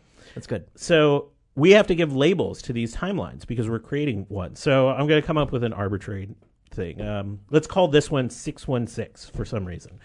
So now to make sure that this timeline isn't overrun by darkness, Cap has to go back and place the stones in this timeline back to where they were. And presumably each timeline has an identifier, so he's going back to the right spin-offs. And we know this because Eric Selvig, on a blackboard in Thor the Dark World, behind him actually labels this timeline 616 as the universe, which is part of the Marvel canon. This is the 616 universe.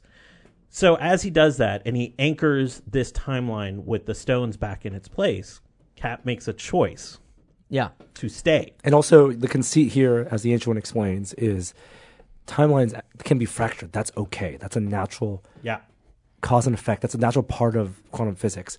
The only thing that's bad is when the stones that anchor timelines to reality, the flow of time, when one of those leaves, then darkness happens. Darkness can happen, Now, but just on that point of Cap staying, it looked to me like the oldest stone that they retrieved was from 1970. But the last shot of the film, he's earlier than that. He's in the 50s or 40s. Yeah, right. So there's all sorts of unanswered questions about what Cap did. So he went back further. Yeah, so I think what you should take away from what Cap did is that any ramifications, especially with what he did with Agent Carter, he didn't really do that in our timeline. So like Peggy Carter in our timeline got married and had a life, and we see them having that sweet moment during Civil War. It's not read but he as didn't take he was that the away. Secret husband the whole time? I don't think so. But because he created an alternate timeline by staying. So if he did marry Peggy, which we don't actually know, maybe he just got the dance and moved on. He got married. They got married. I don't know. I don't know if I buy that. Is that he's created a different timeline where his happiness comes, and he has to travel back to the 616 reality to give Sam the shield. And that's why he has a whole shield, is he traveled to a different time. It's a different shield at the end, too. It is.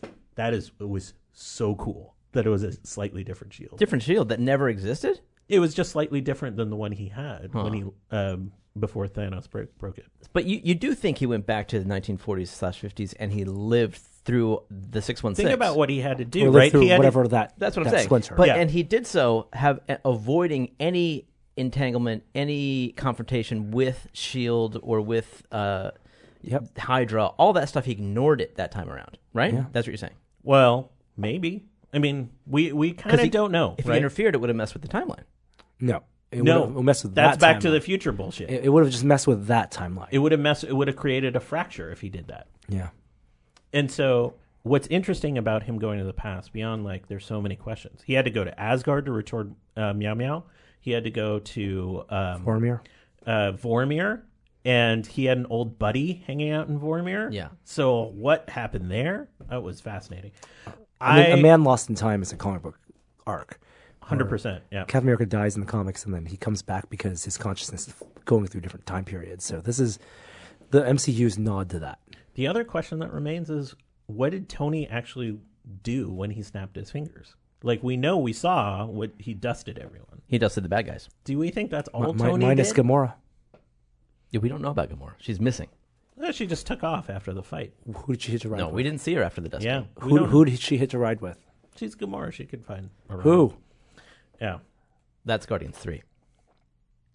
Kara is asking me this question. As Couldn't Guardians answer. of the Galaxy. I don't know the answer to that question. That's a good question. What, who she took off with? Yeah. Yeah. Or maybe she maybe still she on Earth? didn't. Yeah, she could still be on Earth. Oh, stupid Quill. But One when place he wasn't looking. Quail.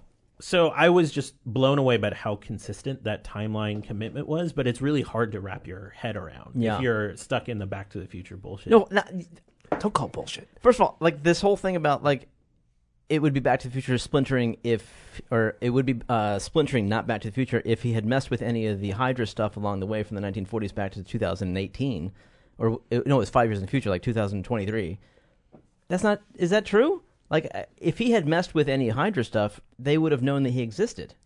Yeah, and he did in 2012. That already created a different reality when he messed around with the retrieval of when he Hail Hydra.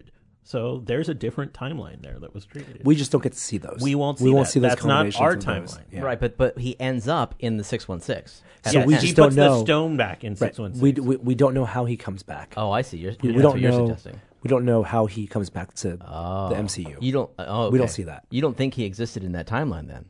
No, he just kind of he jumped back.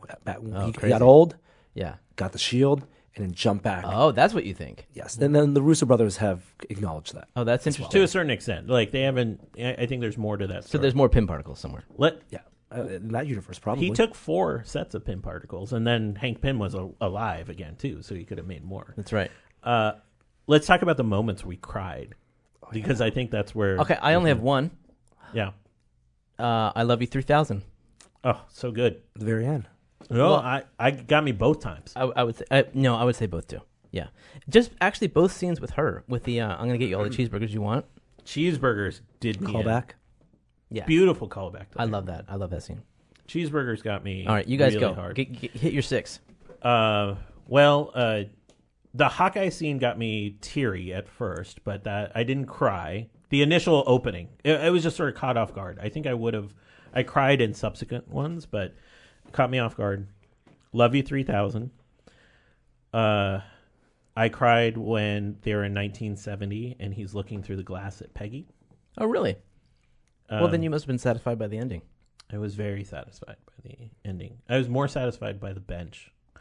On Your Left. You got that reference? Oh, 100%. That's my favorite MCU movie. I had to read about that one.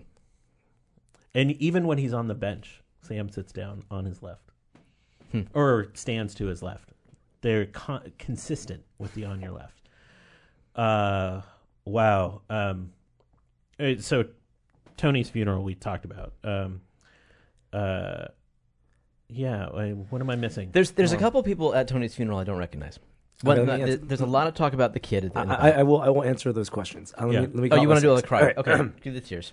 Cassian and Oh, yeah, Cassie and Ant-Man.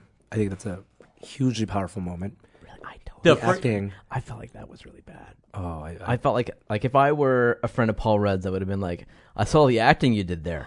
You know? Oh, I thought it was great. He's a great comedic actor. He's not a dramatic actor. I think the weight of him, because the emotional stakes in both Ant-Man Yeah. 1 and Ant-Man 2 are smaller. Ant-Man the Wasp and Ant-Man are Yeah. about family ties. Him not having lost his family, and he was the one being lost, and it's her reaction to him rather than his reaction to her that you feel. Yeah, the camera's all on him, though.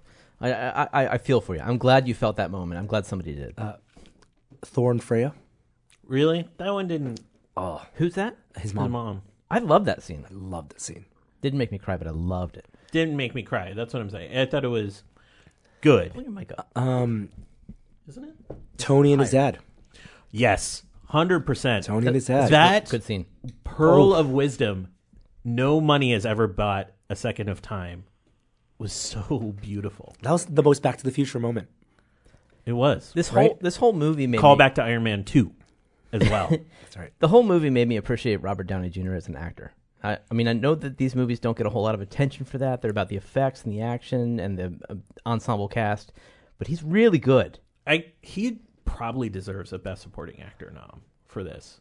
I mean, I realize he's been playing the same character a bunch and may not even be his best performance as this character, but every scene he's in was so convincing. He has a Jeff When he's- Goldblum kind of in the momentness about his performance. That scene where he's fighting Cap at the beginning, where he calls him a liar and talks about the pseudo armor, is so believable. Totally, I totally agree with you. And how did they do that? Was that his gauntness? Was that an effect? Was that a post process? We assumed that was a body double. But they mapped his face on it. Yeah. That was really It was well really done. good, yeah. And even his vocal performance was different, and it looked like he was in pain, like he was almost near death. Yeah. It's really well done. The on your left, that big moment, because you had your payoff, you had your callback to the comics, one man against Thanos, and then it wasn't so much like, I think you could feel the moment was coming. The way they executed that moment when all the portals open, and it was for me it was a slow walk, the Black Panther slow walk, because it wasn't a arms up ready to fight, we're at your side. It was you can rest now. We're here. We got your back. Yeah. Yeah.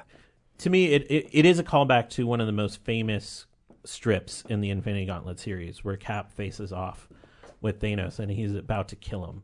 And the heroes, there's like a big hero contingent that's waiting for this moment, for Thanos to lose focus and to attack him all at once. Then, and Cap delivers like a line that's basically, as long as one man stands against you, you will never win. And that's the only thing I wanted to see them face to face. Like they were sort of a chasm between them when that moment happens. I just wanted them to be close. I actually thought they were going to kill him right then, and then the heroes were going to rally. We're going to avenge Cap. Were you surprised that they did kill him 10 minutes into the film? Thanos. Yes, I was surprised. Because I had managed to avoid being spoiled about this movie. Outside of the trailers, I didn't look into anything. And so my theory, and this actually I feel like is one of the weird, minor criticisms I have, is I thought there was going to be something with the Soul Gem. There's two things that were laid in the Infinity War movie. There's a wisdom amongst this stone, and then him and Gamora seeing each other after he snaps. You also thought soul world. So I thought it was going to be a component of the story. You also thought there'd be a scroll. Yeah, we didn't get that either. But I'm not disappointed by that. I would just feel like that whole like soul, And then the poignancy of the funeral got me. Which one? The funeral.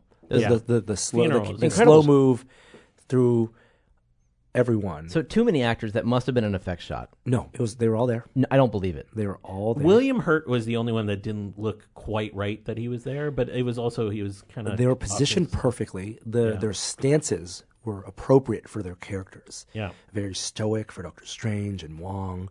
Captain Marvel standing in the back, overseeing everything. She didn't really know him, but like she's there. The Guardian of the Galaxy guy, Drax. No, the guy who had lost his girlfriend. What's his name? Quill. Yeah, Quill. Yeah, he Quill. was looking down the whole time. Yep. Very somber. And for me, the reason that got me was not because it was Tony's death, was because what that scene represented. It represented the universe Iron Man created. That was the thank you. Yeah. That was Joe and Anthony saying thank you for that, for what was done in that first movie, and to have Jon Favreau, the director of that movie, sitting there, Love it, in those scenes. It was the Thanos line. Yeah, that, he can finally rest and watch the sunrise on literally a grateful Marvel universe. So there's 3 people in the back before you get to Captain Marvel, and one of them is the kid from Iron Man 3. Yeah. I had to look that one up. But there's 2 other people back there. There's with him. Agent Hill, who Maria is Nick Fury's second in command. She's in Avengers. I didn't recognize her. Winter Soldier. No, I would have. I thought I would have recognized And the her. other is General Thunderbolt Ross, who was the main antagonist in the Hulk movie, and then he authored the Sokovia Accords, and so he's like the Secretary of Defense. He's like a character everyone likes to tell to go screw yourself. Yeah, Thank you. The places that really stuck is, God, it's still on your left. Like it got me. Okay. It got me. I could see it coming. Yeah. I was a little eye rolly when Cap gets meow meow, at first, but on subsequent viewings, I'm okay with it. biggest cheer. Oh no, biggest cheer. So opening night at the Alamo, when he goes Avengers, and there's the pause and the music dies. Somebody screams in the theater, "Say it!" And then he says "Assemble," and then it all just goes. It was perfect. It was so perfect. When did he say Avengers Assemble in the past? He's never said it. But it is like their tagline. Avengers Assemble is like been uttered throughout comics, and they avoided saying it for 20-some movies. That's awesome. And there's an end of, I think, Avengers of Ultron. He's about to say it, but it cuts. The movie ends right before he says "Assemble," and so this is the first time he says it. That's cool. So I rolled it initially at meow meow, but I thought it worked out. Can we give a shout out to Thor? Just the choice to make him the dude was pretty bold. And it also was a little overdone for me.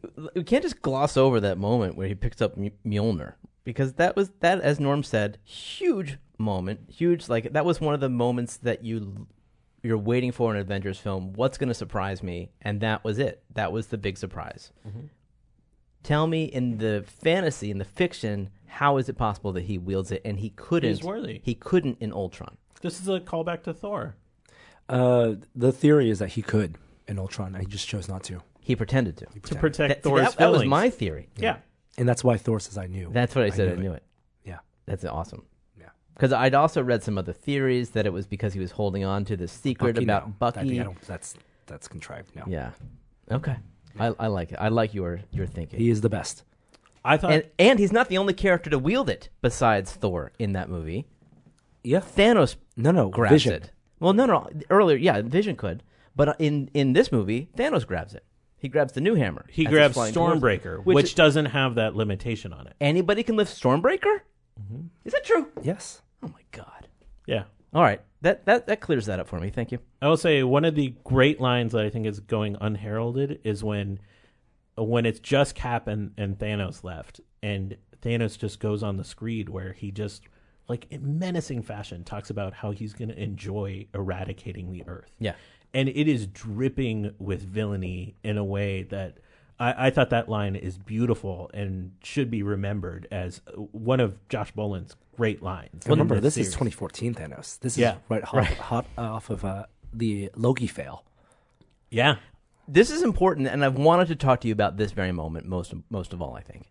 You have a side of yourself that sympathizes with 2014 Thanos. That maybe sympathizes the wrong word, but understands his quest for balance. And you find some logic in his approach. Am I wrong about that? No, he's not entirely a villain. Now, is he by the end of this film? Is his conclusion that there will always be those who can't see the possibilities and miss what was there? He is much more villainous in this movie. You must be wiped out. When he talks about then there will be no resistance. Yeah. Like how much that maps into political fights over history. That felt like one of the great historic figures of infamy delivering a line of how I'm going to squash you. Yes, he's much more villainous and much harder to relate to. Does it make you reevaluate your thoughts on Thanos? No, because I love him because he was the comic character I fell in love with when I was 12, right? Like, so that you can't, that nostalgia didn't get dusted in this movie, right? Like, okay. And he was a brilliant and cruel villain, and I still think they mostly got that. I thought he was brilliant and cruel, and he sets up his own demise, which was true in the comics. He said, like, arrogance. He said something about arrogance blinding you, and then his arrogance like blinded him to what they were capable of doing as heroes and the sacrifices they were willing to make. I thought it was beautiful.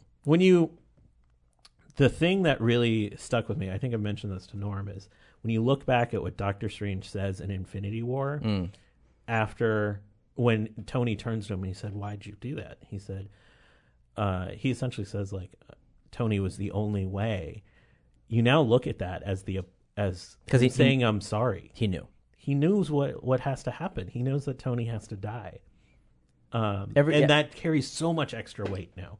And in subsequent viewings, you see it in Endgame too. Every time, at the end of the film anyway, when he talks to Doctor Strange, you can see it in his eyes. Mm-hmm. So tell me about the moment, what you thought of the moment where Tony takes the gems.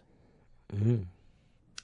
Just as soon as I saw Doctor Strange look at him, I knew that. And he holds his finger up. Like Thanos removes the Power Stone, punches Captain Marvel, puts it back, and then Strange knows this is the moment, and he looks at Tony. Is there something that we don't see that's off camera where he says, "I need you to go get the stones"? No, he says one. This is the one. This is the one. That's one out of 14 million. That doesn't mean, wait a minute. That means this is the one. This is the one. We're down to the one. We're down to the choice. But had he told Tony sometime, you're going to need to go and do this thing when I give you the signal? No, it's time to be a hero. How did Tony know what to do? He just knew. And had he incorporated his glove into his armor? I think he knew when he first landed and talked to him. He said, "Tell me this is the one where we win." Right. But, dude, you're not... But that glove that Hulk uses was made out of the same stuff of Tony's armor. Yeah, just scaled up. It's basically the same So glove. you do think Tony had incorporated the same tech into his glove? Firmware update. But how at that moment did he know to go and steal the stones? Because the stones are the source of his power. And the hardest choice to make isn't to beat Thanos, is to self-sacrifice. And the amount of time it took to get them out, that's Iron Man tech. That's Iron Man tech. He's thinking it a million times a second. He never can. He's always thinking about the way out, the clever solution to the problem, and Doctor Strange pointing up the one and giving him that look. Snaps like, okay, well, I can't. None of these other solutions are going to work. Self-sacrifice is the only way, and he does it. Yeah, that's why it makes me wonder what he actually did when he snapped his fingers. So for me, like. He's not the only one burdened with knowledge. As much as I love this movie, and I've seen it many times, not as many as you. If I had a complaint, it would be about that moment. Like, I wanted the solution to this movie, the solution to what to do with Thanos, to be a mystery that we could have solved had we connected the dots. And I didn't feel like it was fair that Tony stole the stones, and that was how they solved it. Yeah, I mean, they had set that up with the premise of the movie, with a time heist. Like, somebody was going to snap their fingers. Yeah. To restore the whole thing. So that's just the arc of this movie. Where I thought we were going was, I thought that, what's her name? Gamora's sister. Nebula. I thought that Nebula was going to be an imposter. I thought it was new Nebula posing as old Nebula. And she had gone down, and she was going to surprise everybody by saying, actually... Gamora subdued my sister, my alternate, and said, "It's me, I saved the day." I thought that was going to be it, but we didn't go that direction. They went for the emotional impact. Yeah. I did think the movie was probably 15 minutes too long. There was some stuff they could have cut. So did my son. Yeah. Yeah, I think Hulk lunch scene. I think some of the Scott Lang realizing how much time had passed. I think some of the Thor emotional baggage stuff. So apparently Natalie Portman, she didn't shoot any new scenes. That was an extra scene? Extra unused footage. I wondered about that. that they just CG'd Rocket in. We haven't talked about Nat, who's the other person that died. I love the symmetry of the movie because outside of that Hawkeye emotional scene that you start with, the first three characters you spend time with are Tony, Cap, and Nat. They do a lot to reinforce their relationship, which I thought was smart. They don't do a whole lot to bring people up to speed. If you haven't seen the other Marvel films, you think this is a series of vignettes. This is not for you if you haven't seen the other movies. But even if you haven't, they do a lot to reinforce their relationship because she's the one that goes and tells him that and gives him hope. And they go on this journey, and he turns to her, smiles. This is a long way from Budapest. Like, they have this history, and they're like lovers, if not siblings. They have a relationship that's real. And then you see that wonderful scene where they try to save each other. I have a minor complaint in the sense that I feel like somebody Googled the stages of grief and then mapped each of those emotions onto different characters at the beginning. So like Hawkeye's angry and Nat is sad and Cap is acceptance. And, like they just they had one dominant emotion instead of being slightly more complicated than I think they could have been. It's minor because their performances were good. But I did feel like that was a little thing. What do you think about the Jim Starlin cameo? That one meant a lot to me. Who's that? The creator of the character Thanos is in the support group. I read about that. Did you recognize him? Yeah, we've met and talked. Oh, wow. Because he wrote the character when he was taking junior college classes outside of Detroit, and he was pursuing this girl, and that's why he signed up for the psychology class, but he was like deeply depressed, and he wrote this character out of that sort of emotional tough time for him, which explains a lot of the character arc that you see in the comics. And he has a dark mindset or that carried through into that character that I thoroughly enjoyed. And seeing him there when famously Marvel and him have had a falling out was a nice nod. Were you disappointed by they didn't go with Thanos' infatuation with death? Oh, no. I thought it was so ridiculous to put on the screen. Unless they had done stuff 5 movies ago, making Hela that embodiment and like doing some character development there, it was never going to make sense.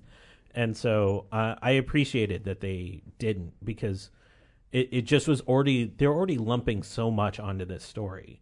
How are they going to resolve that? I was totally fine with that. Can we talk about the one shot where Hawkeye is revealed to now be an expert swordsman? Mm-hmm.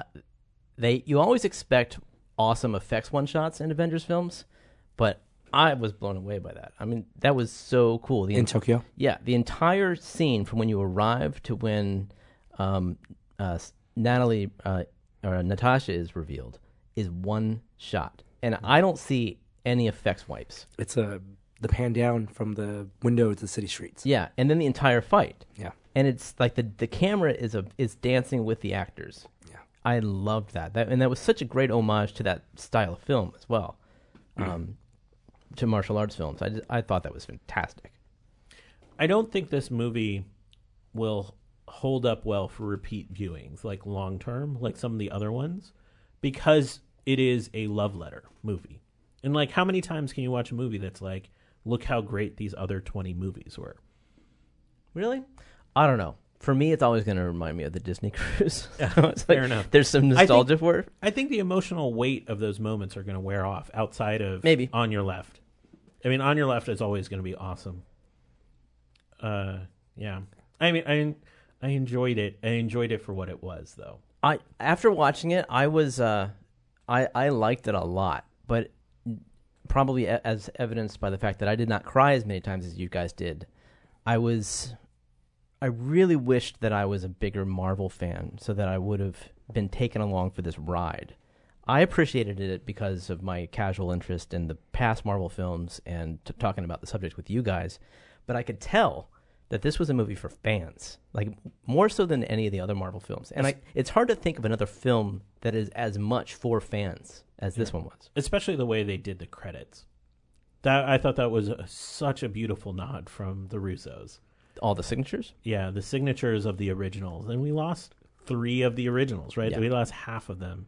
And they walked out in such a beautiful way. I'm still sort of... one of the screenings, Norm let me borrow his Captain shield, and I'm up on stage after watching all of that, holding a Captain America shield, and I'm still kind of emotional about it because of like the way he carried that shield around. I thought it was brilliant. And the biggest twist of the film, no mid-credit scene. Yeah, there is a nod to one thing at the very end. The hammering? Yeah, is that not what you mean? No, that's just a callback again to Tony hammering in the cave. No, I think there was a subduction off an African plate that tells us something. Does Norm agree? I wonder. Yes. What are you talking about? There's a character I believe is coming, and I think this is going to be Black Panther 2, but there was an earthquake. Kings versus kings. Oh. You're talking about the earthquake thing in the early beginning part of the movie. Mm-hmm. Okay. I think that's the only Secret nod. Empires. I think that's the only nod I could pick up. Secret Empires. Yeah, I think so. Well, they also, the whole Loki disappearing and splintering that timeline and getting free, like that's going to... This irritated me a little bit. That's going to go into... Because they've announced that he has a show coming out, live action. This is what irritates me Disney about it. Plus. Why didn't they wait like a week after this movie came out to announce all that stuff? Because now, like, I'm watching this movie and, like, it in my mind, I'm wondering, like, did they make a deal to make these shows? Yeah. And so then they wrote in that Loki's going to escape and that Wanda and Hawkeye are going to, develop their own shows. And I felt a little irritated knowing that. But had they announced it after the movie, I'd been like, oh, cool. You knew there was a Falcon and Bucky movie, but you didn't know it would be Bucky and Captain America. That was new.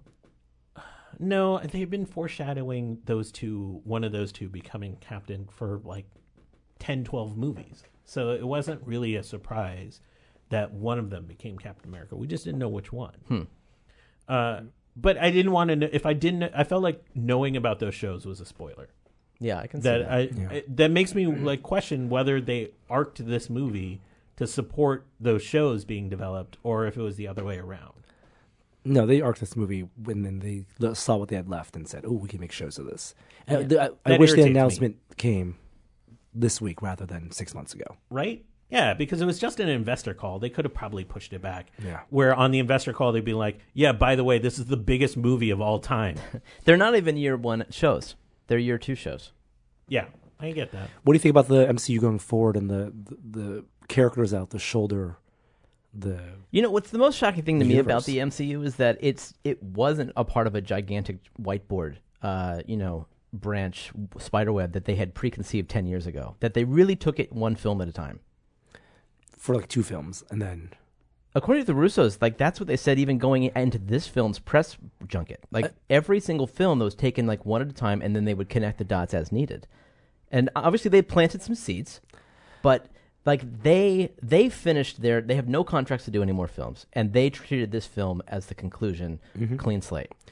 But then Marvel knows going forward. Absolutely. It's going to be Black Panther, Captain Marvel, are the heroes that are going to be the two bigs. Mm-hmm. Doctor Strange, right? Doctor Strange too. I think Spider-Man: Far From Home has some weight to carry from this movie, and I hope they wrap it up well.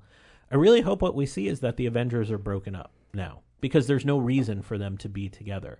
And that breaking up, like a real breaking up, will allow them to pursue their own stories for a while until there's a need for them to come back together.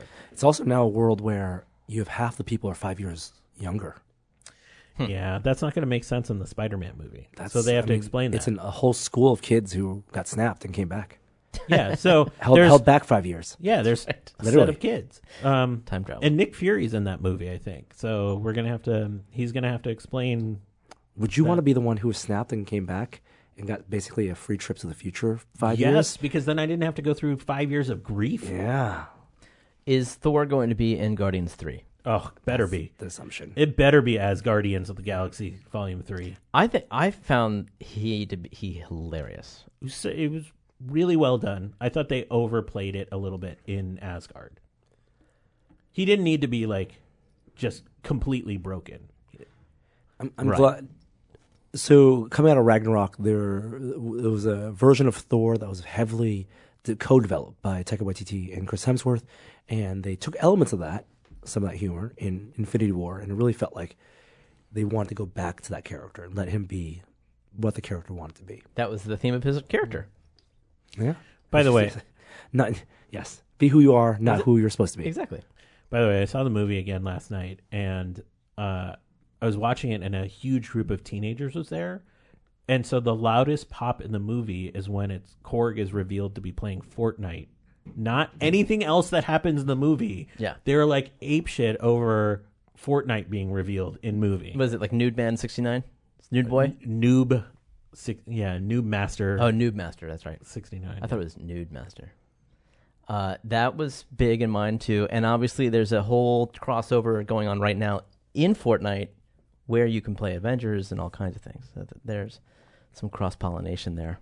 I think Doctor Strange is probably the next movie I'm most interested in because it's has the potential of dealing with the ramifications, The dimensions and Yeah. the timelines. Yeah. That was my favorite scene. I thought she was the Sorcerer Supreme, but I guess she's not. She's like She was She was. at that time. I love Tilda Swinton. She's was good. so good, and her vocal tone and her delivery is so good. when she realizes it, she doesn't tell you she realizes it. She shows you. Acts it. I love it. Cameos everywhere. Every single cameo. Even Howard the Duck is in this movie. I don't even believe you. I feel like you photoshopped No, a scene from it's in there. Ready Player One. Just look for when Wasp shows up on the battlefield. He's And there. that's the other one I hadn't seen. So I started watching Ant-Man and the Wasp last night to catch up. It's good. All right, that does it for this week. Actually, why don't you sign off? Because I'll say the one cosplay I want to do out of this movie. But first of all, Cap's outfit, outstanding. Yeah. His final outfit. But the cosplay I want to do is I think I want to go as the vanishing pillar, the vanished. You know those pillars that were like near the Golden Gate Bridge of list of names? I want to go as one of those like list of names as a box. That's my next cosplay, I think. What about? I like the new time travel outfits. I bet you'll see some of those at Halloween. Oh, I'm sure. All right. Well, Thanks. ladies and gentlemen, we have plenty of good content up on Tested, especially VR stuff. Thanks for putting up with all of our Endgame talk. We hope you enjoyed it. And we will see you back here same time next week with a whole new beginning. It is the penultimate to the Tested universe. run up to number 500. That's is right. next week. All right. Hi there, I didn't see you. Tested.